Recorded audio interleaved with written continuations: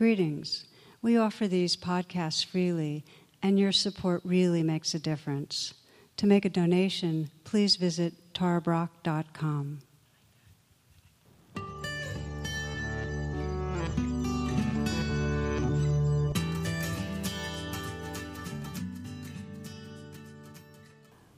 Namaste and welcome. I'm just back from doing a silent retreat. My husband Jonathan and I have a kind of annual ritual where we go up to New England and do some silence for a week or two.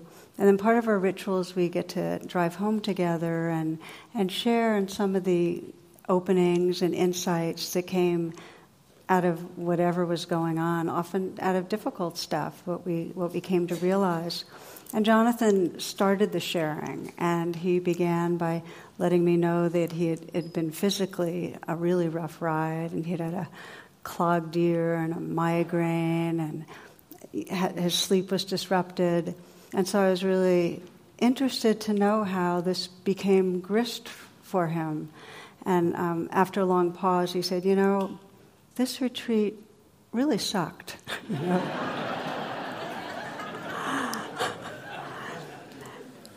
It was very refreshing. There was no facelift to it at all. It was great.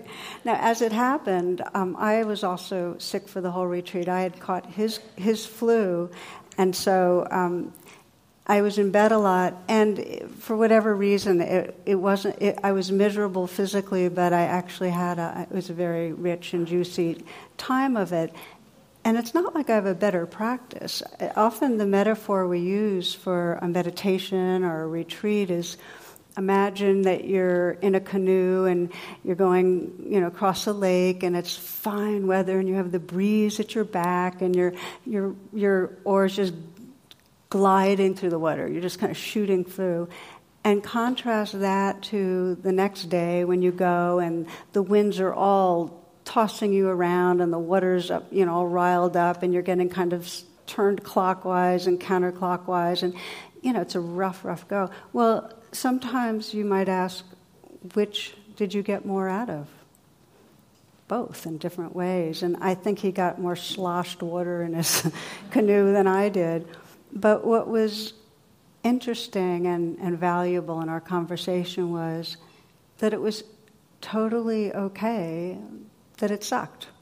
It was like, it was okay as it was. There was some trust that, we're this awakening that is going on, it's just going on, and there's sometimes that it just feels crummy. And the most honest thing we can do is say, okay, this feels terrible.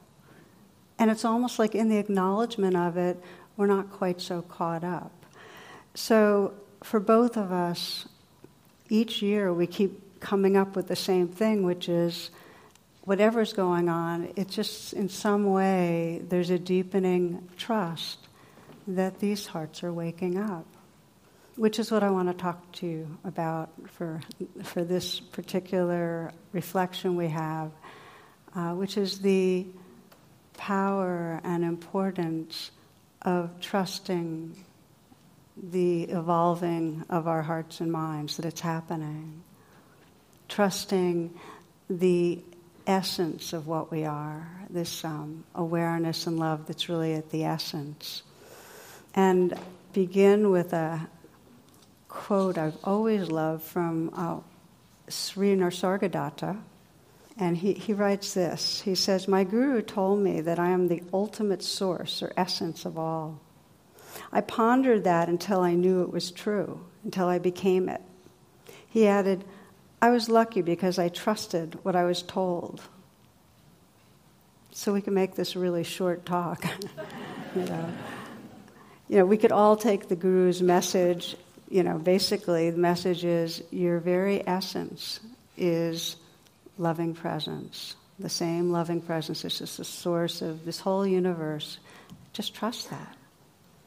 And it's interesting to me that we really can look in and ask that question. And maybe just to sense right now, if I ask you that, how many of you, I'm going to phrase it a little differently, how many trust that there is an evolving going on of consciousness that's going through your body-mind, that through time you're noticing that. Can I see by hands?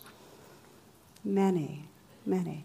And this isn't a should, that you should or shouldn't. It's something that as we deepen our practice of presence, that trust grows, which is what we're going to be exploring, really.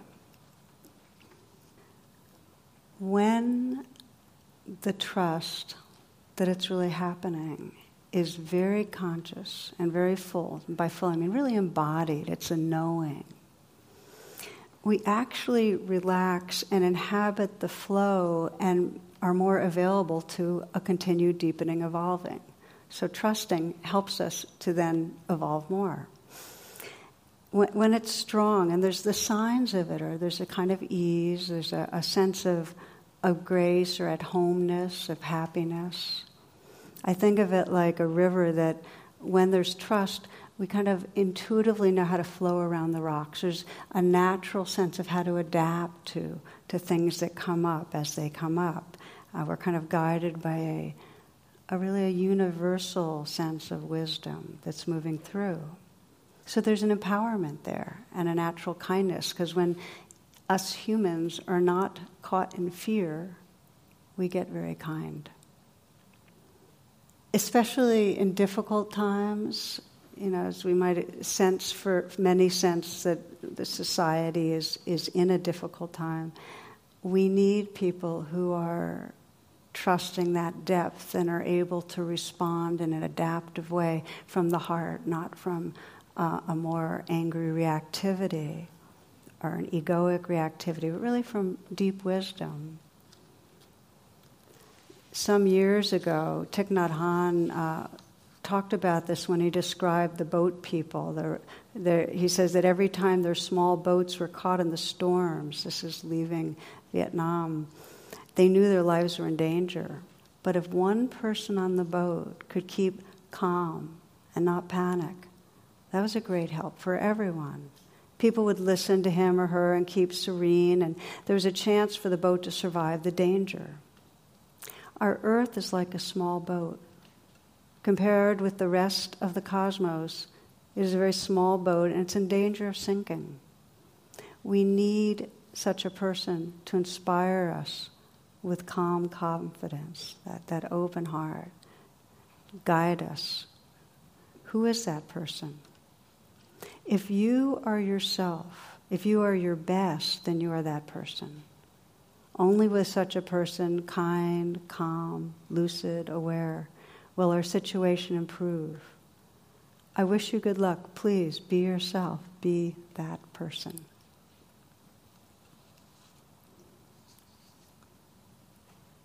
So this is a description of the bodhisattva, an awakening being that trusts that awakening, trusts that heart, and really acts with courage. When trust is weak, well, then we're living from a sense of disconnection. And the way the world is experienced is basically a dangerous place. That's when trust is weak. So we end up having to resist and fight what's going on, or grasp onto things, and we don't trust ourselves, so we're really addicted to how other people view us. That's one of the signs of mistrust. I was just teaching up in Garrison at the institute there, the center there, and we did a reflection on what we fear. And people shared in a group different fears they had. And one group reported that everybody had the same fear, which was other people's judgment. That's not trusting our essential value, goodness, heart. So what happens when we mistrust? We get then dependent on others to kind of frame our reality for us and tell us really who we are. And that's why people that feel powerless get attracted to those that have a lot of power. We end up getting caught in other people's view or authority because there's not an inner compass. So developmentally, that's appropriate. When we're very, very young, we need to be mirrored and guided. But then the problem is if we don't outgrow it by learning to trust our own being. Little story about development. There's an 8-year-old that loses his tooth, and he's curious about the tooth fairy. So he finally confronts his mom. He says, "Mom, are you the tooth fairy?" And she said, "Yes." And he seemed to take this potentially jarring news pretty well. He heads toward the door, but then he turned around with a quizzical look and he asked her, "How do you get into the other kids' houses?" I loved it. So I mentioned the value of trust in difficult times in a similar way when it's not there, when there's a lot of beings that are disconnected from that fundamental sense of awareness and love and really connectedness, then a reactive fear kind of becomes contagious and it can sweep.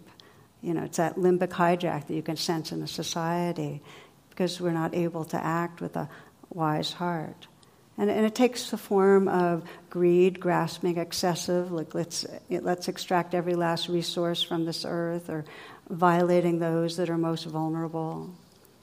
I was thinking today of, the quality of heart-mind that would say, to go ahead, to give the go-ahead on the Dakota access pipeline. And I was just sensing, look, if you really feel that sense of connection with the earth, that the earth is our larger body. And if you really feel that connection that all beings, indigenous beings, all beings are our family. If you really sense that, if you really sense future generations, like really have that inclusiveness, would we do this? This isn't about partisan politics. This is about harming and versus cherishing life because you trust your belonging and live from that. So we look at what happens with trust, and then we say, well, what determines? How come some people feel more trust than others? And it's nobody's fault that they're mistrustful and then act in violent ways. It's really a deep, deep conditioning. And if you think of what a child most needs, a child needs to be seen and loved. And that creates a sense of belonging. And to the degree that mirroring, being seen as, oh, you're precious, you matter. You can do behaviors that we don't like, but we cherish you. To the degree that that's not there, there's a severed belonging, a mistrust. Life is not safe. I could get ejected. I can't count on people. And that's because we're in a culture that's violent and greedy, and that has to then affect the nervous systems of the generations before us. There's severed belonging for most of us to some degree. So the project almost is to how to rediscover a sense of connectedness to our bodies and our earth and each other. When there's disconnection, we protect ourselves with fight, flight, freeze. We grasp onto substitutes to make us feel better, to give us more security. And we push away, we defend against threats. And I often, in these reflections, really say, okay, so what are your particular ways of grasping and resisting? I call them false refuges, the ways we're trying to take care of ourselves, trying to make ourselves feel better, deal with the severed belonging, the pain of separation. Because unless we see our own patterning, if it's unconscious, if it's below the line, remember that big circle of awareness, and there's a line going through the middle, whatever's below the line's unconscious, whatever's above the line's conscious. If it's below the line, the way that you're holding on to some things to feel better or pushing away, your whole identity gets narrowed into a small, fearful self. It gets locked into mistrust. So what are they? What are some of these forms of grasping and resisting? For most of us in this culture, food. It's the quickest, earliest way that we can try to soothe our nervous system. It's no surprise that eating disorders are so pervasive. Does that make sense? Yeah, okay. So food's a big one. And then other self-soothing with alcohol and drugs and other forms of gambling and so on. I like the way Rita Rudner puts it. She says that I love to shop after a bad relationship. I don't know. I buy a new outfit and it makes me feel better. It just does. Sometimes if I see a really great outfit, I break up with someone on purpose.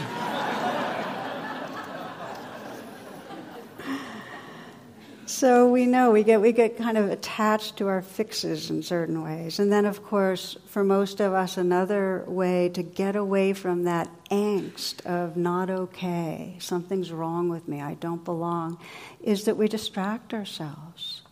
And I wonder how many of you get that you use online time. You're on the screen in ways that are sometimes ways of running away from yourself in the moment. How many get a little addicted there? I know that I do, We also get one of our false refuges to try to feel better is a kind of blaming or judging others. It's a way to try to control things, sometimes even attacking. The aggression, there's a way in which if we're aggressive and controlling, we don't have to face our own vulnerability. We're seeing it big time in our culture. We can see it individually. In one cartoon, you have a praying mantis, a female, on the couch, and her psychiatrist is listening, and she's saying, honestly, doctor, I tried to keep the channels of communication open, but it was so much easier just to eat them. A little silly, I know. But the big one is, this is the big false refuge, the biggest way we try to control things is judging ourselves. And it sounds a little, well, how does that fit?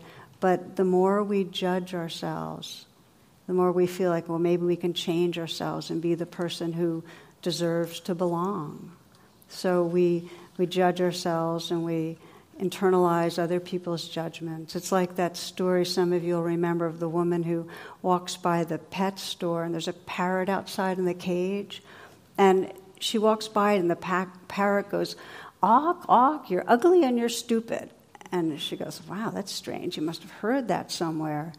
Decides to ignore it, but the next day she's walking by and the same thing happens. "Awk, awk, you're ugly and you're stupid." So it happens and she's annoyed. So she thinks she should tell the owner and, she goes in and describes it. And he's abjectly apologetic. He said, don't know how that happened, but he'll do some training with the parrot and makes all these promises. So the next day she goes by and the parrot goes, "Awk, you know."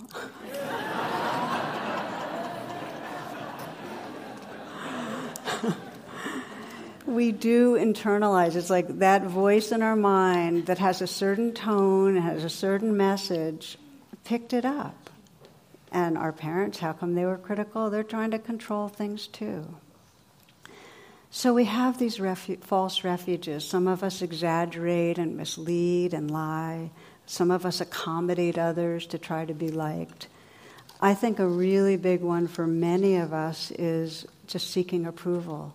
Like how many moments in our lives are we in some way presenting ourselves so as to get a certain response from others, that's positive, rather than just a natural spontaneity of who we are, And it's something that I've certainly watched myself over the years being addicted to approval through performance. If you know the Enneagram, I'm a 3 on the Enneagram, which means that very early on, I guess my father, the way he showed me love was, just being proud of me if I did well on something. So that became it, try to perform. And I remember when I was writing Radical Acceptance, I asked myself a question, which was, what would be enough? Like how much would be enough in terms of performing and achieving or being successful for me to really trust that I'm lovable and worthwhile? And of course, as you probably know the answer, there's no such thing as enough. I thought to myself, okay, I could write 20 books, co-lead retreats with the Dalai Lama, spend perfect quality time with my son Narayan and close ones, and, political activism, be really a good ally and put in a lot of time to this, and of course meditate and exercise and eat. I did no way enough. You know why? Because there's always the next day that you have to keep it up. It's like the machine always needs to be fueled. You're never enough. And so interestingly, I found that, because, clearly approval seeking and I know I'm not alone on this one, we deeply want to feel loved and lovable and connected, and it's through trying to look good and be good. And the irony is that none of those efforts actually render forth a deep trust that we're good. And the moments that we actually feel it, that we feel that loving presence, that we're in that field, that there's some basic goodness and okayness, it comes when there's no effort at all towards accomplishing or achieving. It comes in moments when we're really relaxing back and just being, when there's presence. I was very struck. The recent retreat that I led, where a man in his early 70s, he had touched that sense of enough, that, I am enough, not to do with externals. And he said to me kind of sadly, why did I have to wait so long to realize I didn't need to keep proving myself? How many years do we go through playing out our false refuges, whether they are trying to feel better by self-soothing through, food or substance, or proving ourselves, or by judging others or judging ourselves. It doesn't work. So we then turn our attention to what does help us reconnect, what does deepen that trust that frees us. And the practices that really bear fruit are when we bring what are sometimes called as the two wings of presence, the two wings of awareness, to exactly what's here. Rumi says, the wound will not heal until given witness. The shadow that follows us is the way in. So when we feel that vulnerability, that fear, that hurt, that anger, rather than taking off into our traditional conditioning, the false refuge, the substitutes, can we learn instead to bring awareness, a witnessing, loving presence to what's here? I want to take, so we'll take the rest of our time exploring some of the ways that really can facilitate that. That when we recognize, let's say, obsessing or numbing or whatever the pattern is, that the beginning is in some way to have the intention to be a kind witness to it. I found for myself at this recent retreat that whenever I was stuck, and it's very easy at retreats to catch when you're stuck, because all your external false refuges, they're off the map. There's no screen to look into. Your fingers start twitching, but you cannot go online and text or do anything. Food is wonderful, but it's just this and this and this at certain times. There's no freezer with Ben & Jerry's or whatever your thing is. It's just not there. And you're not talking to other people, so you can't kind of leave yourself in that. It's pretty much you're with what's here. Now, it's amazing what the mind can do to try to leave. It does, over and over again. So that's what you watch. You watch the different ways you try to leave, and it does it in these looping thoughts about what's wrong or going to go wrong, or what we have to be, what we have to be worried about, what we have to deal with in the future, what we regret in the past. It just loops. When I got stuck, in some way, other than resting in presence, the first thing I would do is just say, okay, be a kind witness. Because the moment that there's even a remembrance of this is happening, but you can be big enough to just witness it kindly, there's a little space that opens up. Now it can close off very quickly because the stuff is so sticky, it just drags you right back in. But that's a first step, is to do that. So for me, there were different versions of it. I would get the stuck places this time where I would go on to, a lot of looping about what's going on in our society right now, a lot of aversion, anger, judgment, fear. Feel that one come up. As I mentioned, I was sick, and so I was wondering, okay, I'm sick and I need to take care, but could I be making a little more effort, and kind of second-guessing myself as to whether I was trying hard enough. I was anxious about a large project that I'm working on because I'm behind schedule. And one big one was that I had some tension with a friend that we planned to talk about, but we didn't have a chance. So I went into retreat not having worked that out, and I saw my mind continuing to self-justify my position. So that was going on. Okay, I've confessed. Now you know those are the big ones. So I do So with the kind witness, there's a very, very useful process for it that you can try out. And I'm going to walk you through this. I'm going to have you pick an area where you get stuck, and we'll talk about how to move from stuckness to trust.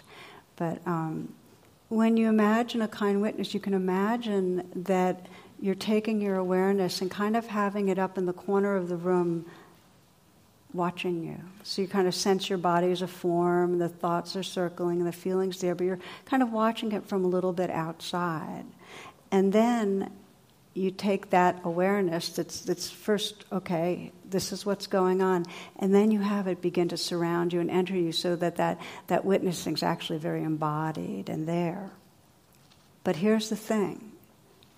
Even as you get embodied and you start really being very present with what's there, it's very easy to get hijacked, because along with feelings that are difficult, like feelings of something's going to go wrong or something's wrong with me, very quickly we leave the witness position and lock back into that part of us that feels shamed, fearful, angry, or whatever.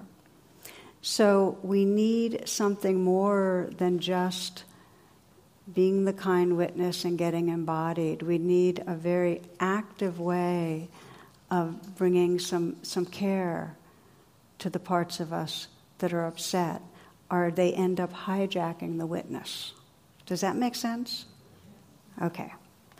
I'm going to give you an example of how we can what we're really doing is strengthening the two wings of presence, seeing what's going on and loving what's there. And the witness is the one that's seeing and loving. And it starts as a kind witness, and then it becomes an embodied kind witness. And then the last step is that it becomes a really loving, actively loving witness. So it's actually not witnessing as much, it's really engaged presence. So for me, as I mentioned, one of my stuck places was that I was rerunning this disagreement and kept finding myself justifying my position. I know that the real way I need to go at it is wanting to listen and understand better somebody else, but I was just there, kind of keep running over and over again why I was right. And so as I began to, bear witness, I could, and get into my body, I could sense that there was that belief and feeling of, wait a minute, maybe I did something wrong, and not wanting to sink into the possibility that maybe I had made a mistake. And what was fueling that self-justifying was the feeling of shame or fear in my body. And so I went from that kind witness to the embodied witness, feeling the shame or fear, and then I started sending a message to the place that felt ashamed or afraid. And the message was, you belong. I was telling that place, you belong. You're a part of me. It's okay that you're there. Because anything other than that actually strengthens it and feeds it. any resistance to the fears in us actually fuel them. So it was as if I was the ocean saying to this wave, you belong, I care about you, I care about this fear, you're part of me. And I started finding right away some space around it. And so that presence really became full. I wasn't getting hijacked. And so then when I discovered the power of this message, you belong, that my high self was saying to this wave, or however you want to think of it, I started doing it every time I got stuck. Every time I got stuck, I'd kind witness and I'd feel it in my body, and then whatever was difficult or vulnerable or painful, I would just gently say, you belong. And I found that there was a real magic. It countered the sense of distrust that comes, like, this is bad and it shouldn't be part of me. It included, and in that including allowed me to rest in a much more spacious and open place. John O'Donohue says that there's a longing within us all that draws us towards belonging, that every part of us wants to belong, that our life's journey is the task of refining our belonging so that it may become more true, loving, good, and free. So this was a process of including so that all of me belonged. I'd like to have you experiment with a little, okay? So we're going to try it out together. If you will, just take a moment to sit in whatever way's comfortable for you, but you can be alert.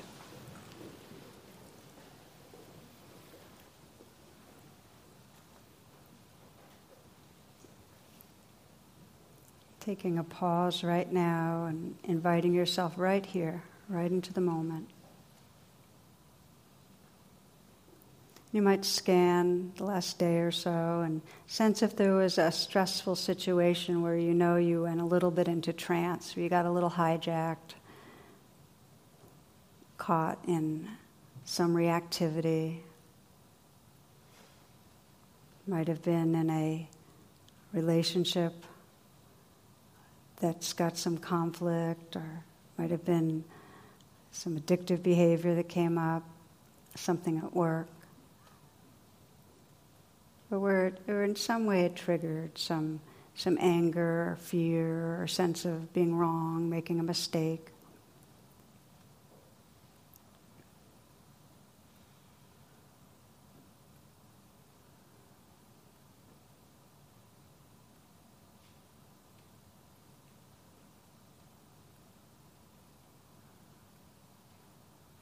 See if you can go right into that situation. Imagine you're in it. And you're caught in that reactivity. Remember what's going on. If somebody else is saying something, the expression on their face or what they're saying. If you're doing something and you feel like it's off, what it is. The kind of thoughts in your mind. The feelings there.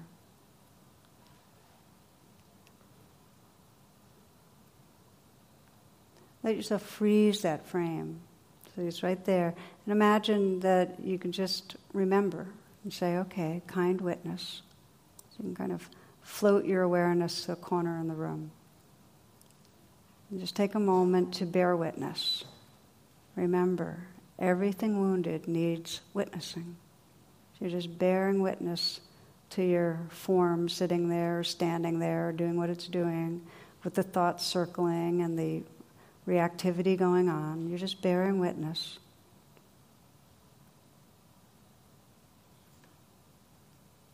And you're deepening that presence by letting that awareness now surround your body, mind, and then enter in. So you're just feeling that presence, that witnessing presence around you and inside you.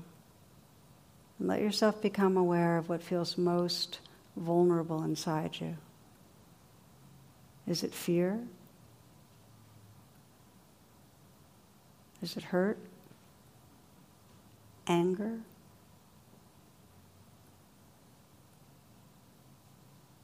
What's going on? Is it grief?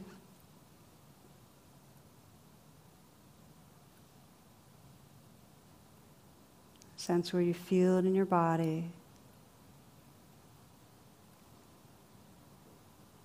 And from that kind, witnessing presence, just send that message to what feels most difficult inside you. You belong. Just a mental whisper, very tender. You belong.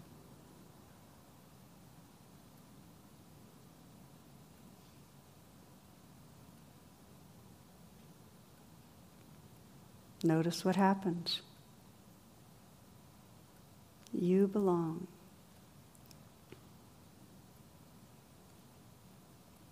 And if you feel numb or cut off right now, whatever's going on right now, send that message. You belong, because it all belongs. Become that ocean that really recognizes and allows all the waves.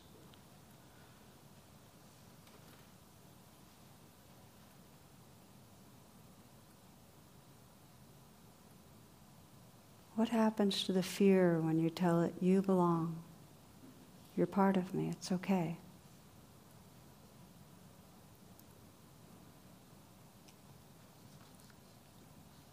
Sensing the wholeness, the presence, space, the tenderness that's here when we include.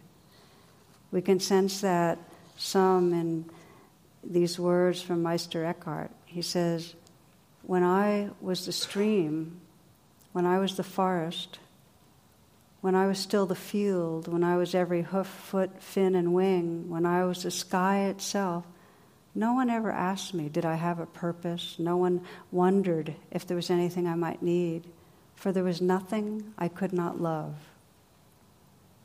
It was when I left all we once were that the agony began, the fear, the questions came, and I wept and wept, tears I'd never known before. So I returned to the river. I returned to the mountains. I begged to wed every object and every creature. And when they accepted, God was ever present in my arms, and God did not say, where have you been? For then I knew my soul, every soul, has always held God.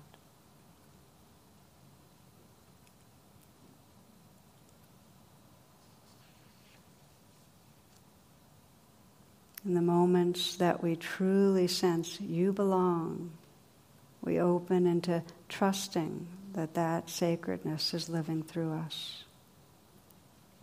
We find that this insight spirals ever deepen in an ever deepening way, that every part of us does belong. Every part of us is part of reality. Resistance increases the identification with that fearful small self that thinks something's wrong, and including dissolves the identification. It frees us to inhabit our wholeness, our true belonging. So if you want to open your eyes, please do. We are learning to love ourselves into healing, to love every part of ourselves into healing. Anything less than loving will not work if we want to heal and be whole. So there are two pathways I like to speak of, and the first we've been talking about right now, which is that when something comes up, we become that kind witness. We bring the two wings of seeing and loving right there to it. We rest in the reality that's right here. The second pathway is that we remember. We turn towards the loving presence that we have forgotten. We have this negativity bias that keeps us fixated on what's wrong. So part of the ways we decondition that is by purposely turning towards the light. Purposely saying, okay, so where is love? Where is presence right now? It's as Rumi says, your heart knows the way. Run in that direction. So turning towards the light, this is the way we're going to be concluding our reflection. We're going to explore a short meditation that I think is really a powerful way to do that, to call on that loving presence that's here.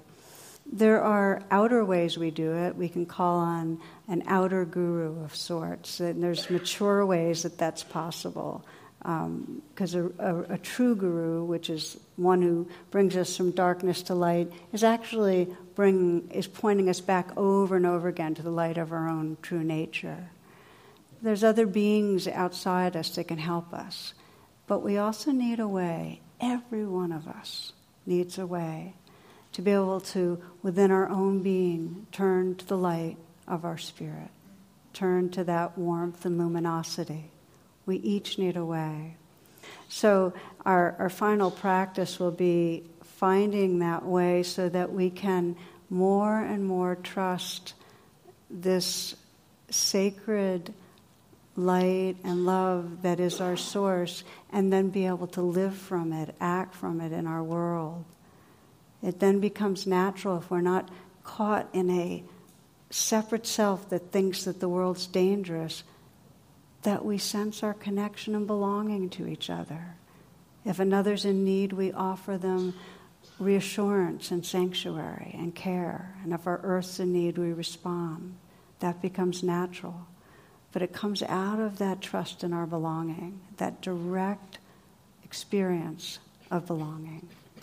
So we'll close together with this guided meditation, and I've been teaching different versions of it recently. This is a version that people are finding quite helpful on how to really turn towards our most evolved and awakened heart. So again, for this final few minutes here, if you will, to come into stillness and close your eyes.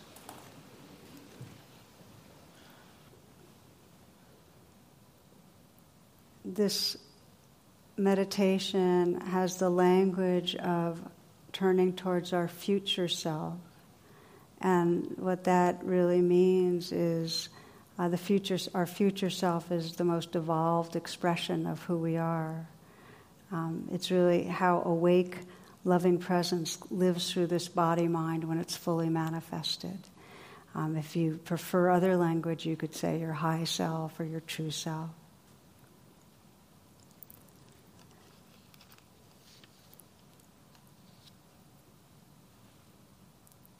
So we begin by imagining or visualizing our being when we're really manifesting love and presence, this future self or high self. And you might imagine 5, 10, 20 years ahead, whatever feels right, how your more evolved being appears. And by that I mean you might start by sensing where you are. Are you someplace inside or maybe in a natural setting that resonates with who you're becoming? So if you're at all visual, you might visualize it or get a felt sense of some place where your future self is.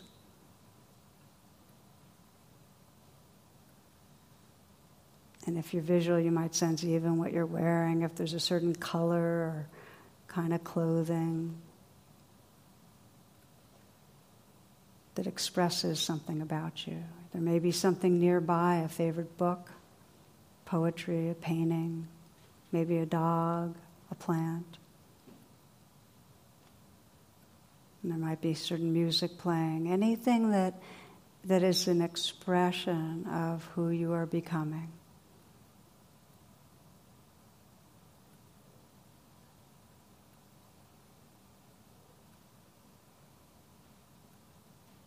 But mostly sense how your future self's wisdom and love expresses through the eyes, face, posture, the way the hands are. So see if you can sense energetically your own being when your heart's really awake.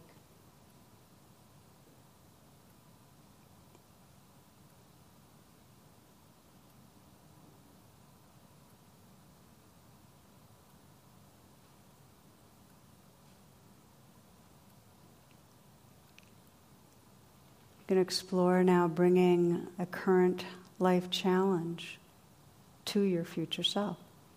Just bring something that's going on right now that's difficult, maybe something that's hard to forgive in yourself or in someone else, or feeling a failure, something that's a struggle that maybe has to do with addictive behavior or something you're really afraid of,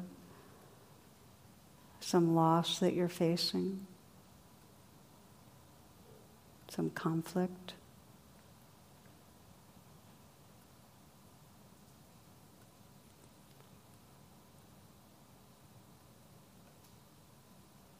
And that you're bringing this to your future self, your more evolved, awakened being,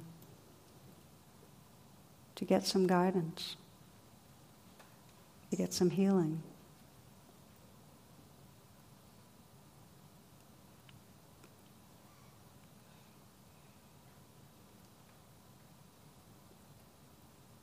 And sense that you've shared it and now you're really opening to listen, to receive the response, maybe words or an energetic response, a message of some sort from your future self.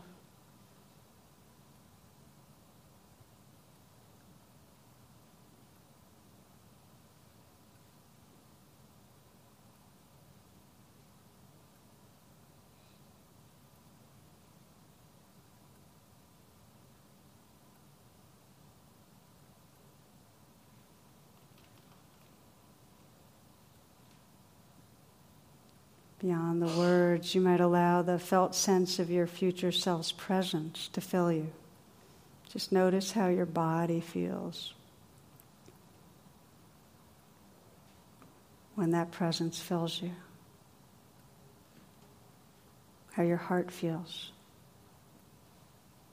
Sense the expression on your own face, how it changes when you're manifesting that awake heart.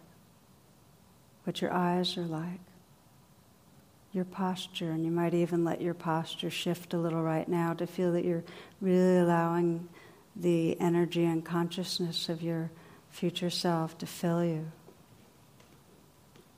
You might let your hands soften or in some way be in a gesture or position that feels expressive of that consciousness.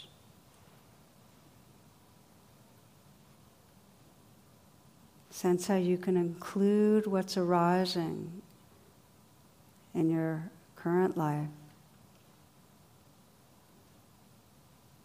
that it belongs, and you can include it with love.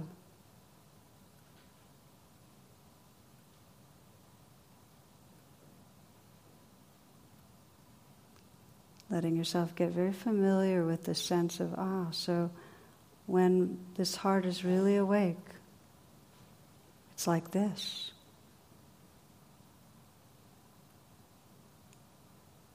You might sense in the situation that you brought up the different possibilities of responding when you're connected and trusting the presence of your awakened heart.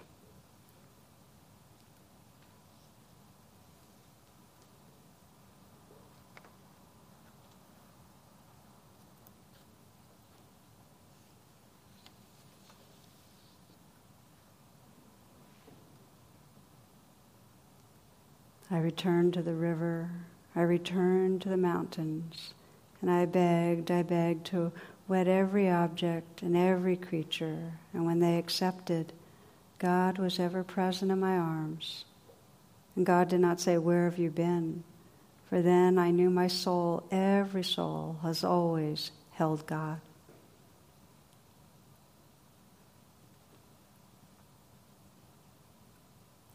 We close by sensing how this very heart, what is described as the awakened heart, the empty, fearless, radiant heart, holds the world. That all the waves of life, all creatures, all beings belong in this heart. Just to feel our prayer that all beings know their belonging, that all beings everywhere can trust their very essence as loving presence, that all beings live from loving presence, that there be great and natural peace on earth and everywhere. May there be peace on earth and everywhere. May all beings awaken and be free. Namaste and thank you. For more talks and meditations, and to learn about my schedule or join my email list, please visit tarabrach.com.